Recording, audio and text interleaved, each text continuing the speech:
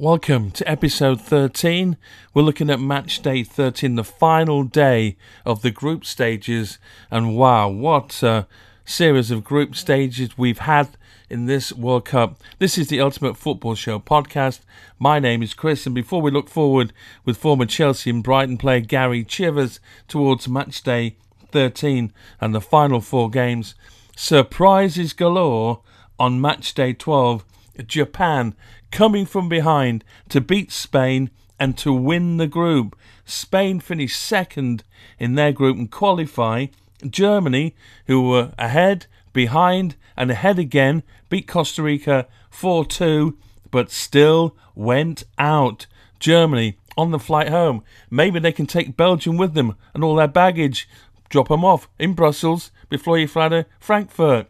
Belgium out as well, having not been able to beat Croatia, who qualify, and Morocco win their group, having got the goals against Canada. What a terrific day it was on Matchday 12. Surprises galore, entertainment galore, and we've got Matchday 13 to come, and then the knockout stages. It's all happening here at this World Cup in Qatar 2022. We're very happy to support the LilyWhiteFoundation.com, advancing young people through sport. For more information, visit LilyWhiteFoundation.com. You're listening to the Ultimate Football Show podcast with Gary Chivers. So, Gary joins us to look at Match Day 13, the final day, the final round of group stage fixtures. 4 games in total on Matchday 13 on the Friday, before we get to the knockout stages, and more episodes to come with those, of course, with Gary and other guests as well on the podcast. But Gary, Matchday 13 sees South Korea against Portugal. That's in Group H. Now, Portugal have got 6 points. They've won both of theirs, so they're through already. Ghana have got 3, and Ghana, they play Uruguay. So South Korea and Uruguay both need a win. Ghana only need a point against Uruguay, who I thought have been disappointing so far. Have you been disappointed with the Uruguayan team?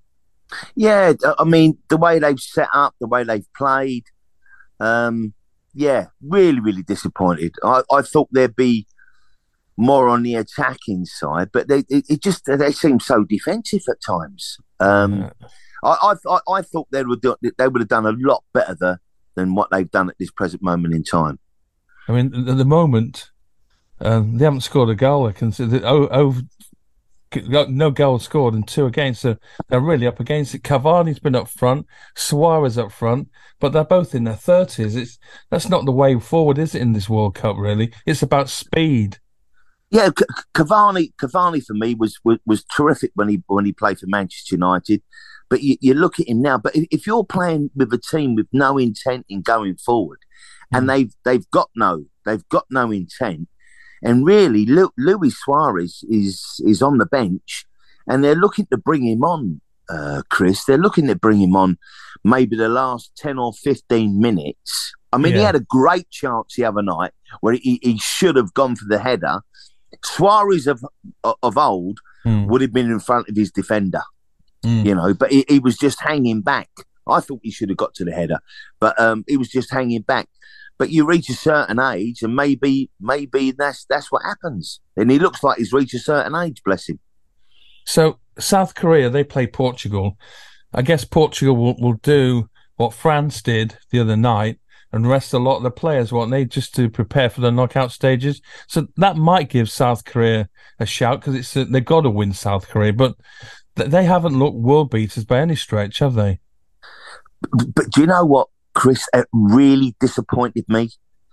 You know what they done, France, putting out 9 players, 9 second team, and listen, we're trying to get through to the World Cup. The later stages of the World Cup, you have to be playing your best side, and no matter if you've won the group. I know you've won the group, but you've got to play your best side. I think that's fair, because otherwise you're going to be playing these teams. You're going to be playing these teams that have already, and hoping that you're playing the best teams and the latest stages of the group matches to go through. I think that's wrong. I really do think that's wrong, by the way.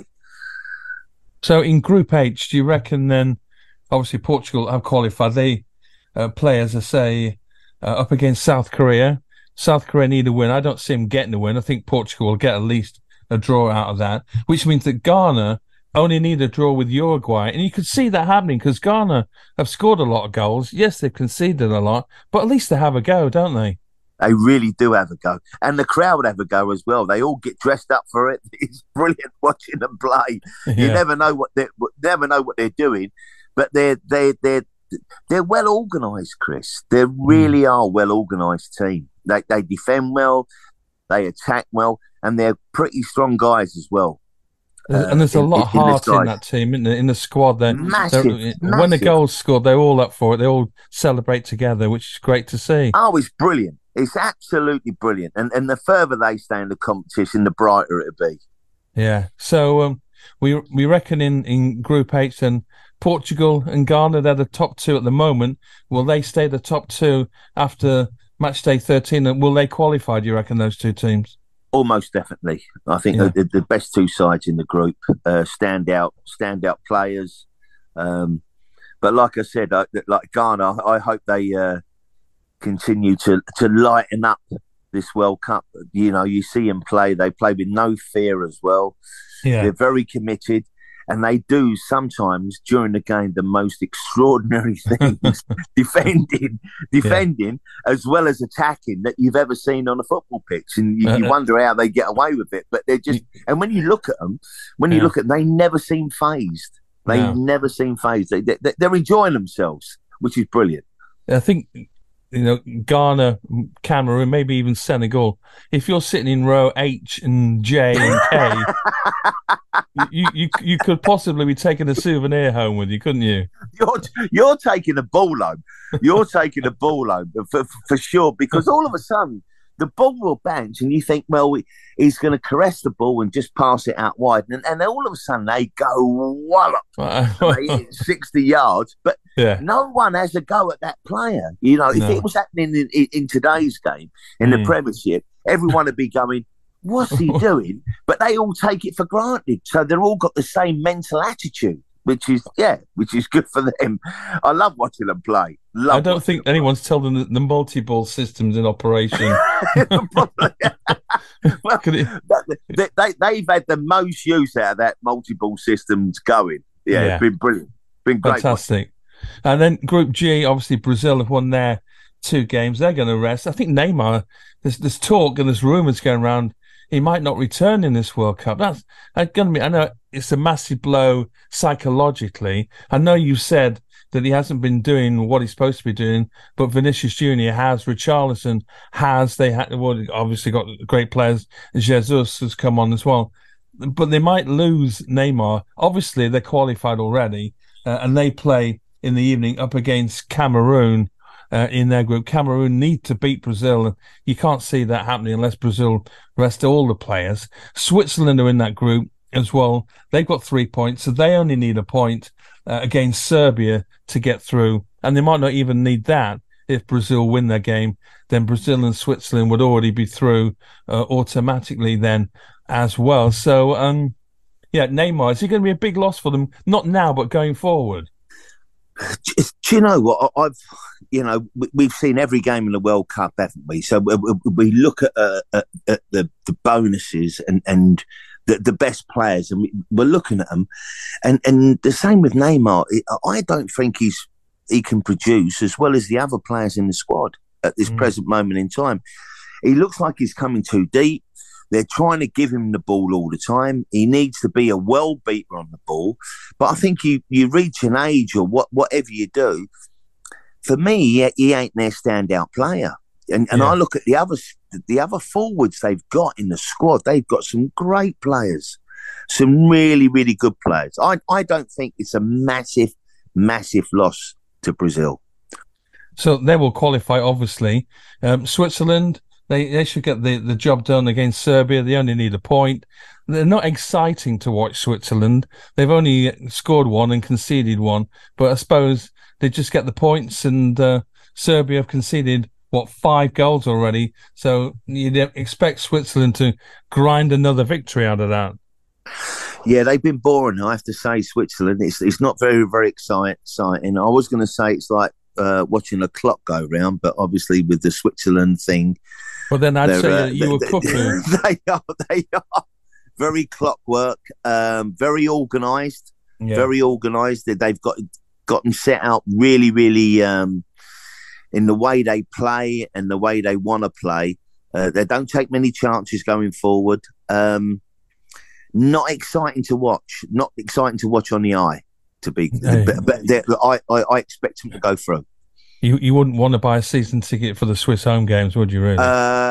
Only if it's half price. If it's half price, I might delve in.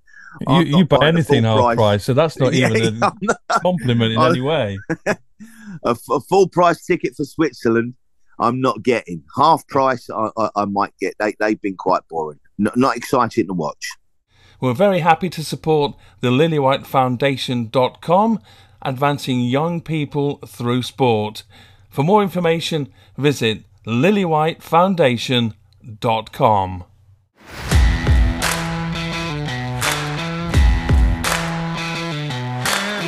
I'm Gary Chivers, and this is the Ultimate Football Show podcast.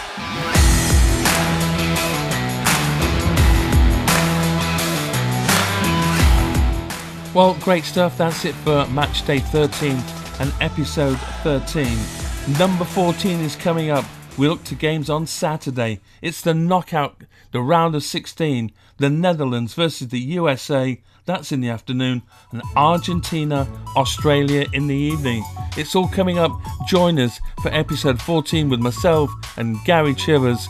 Wow, it's a great World Cup. See you then.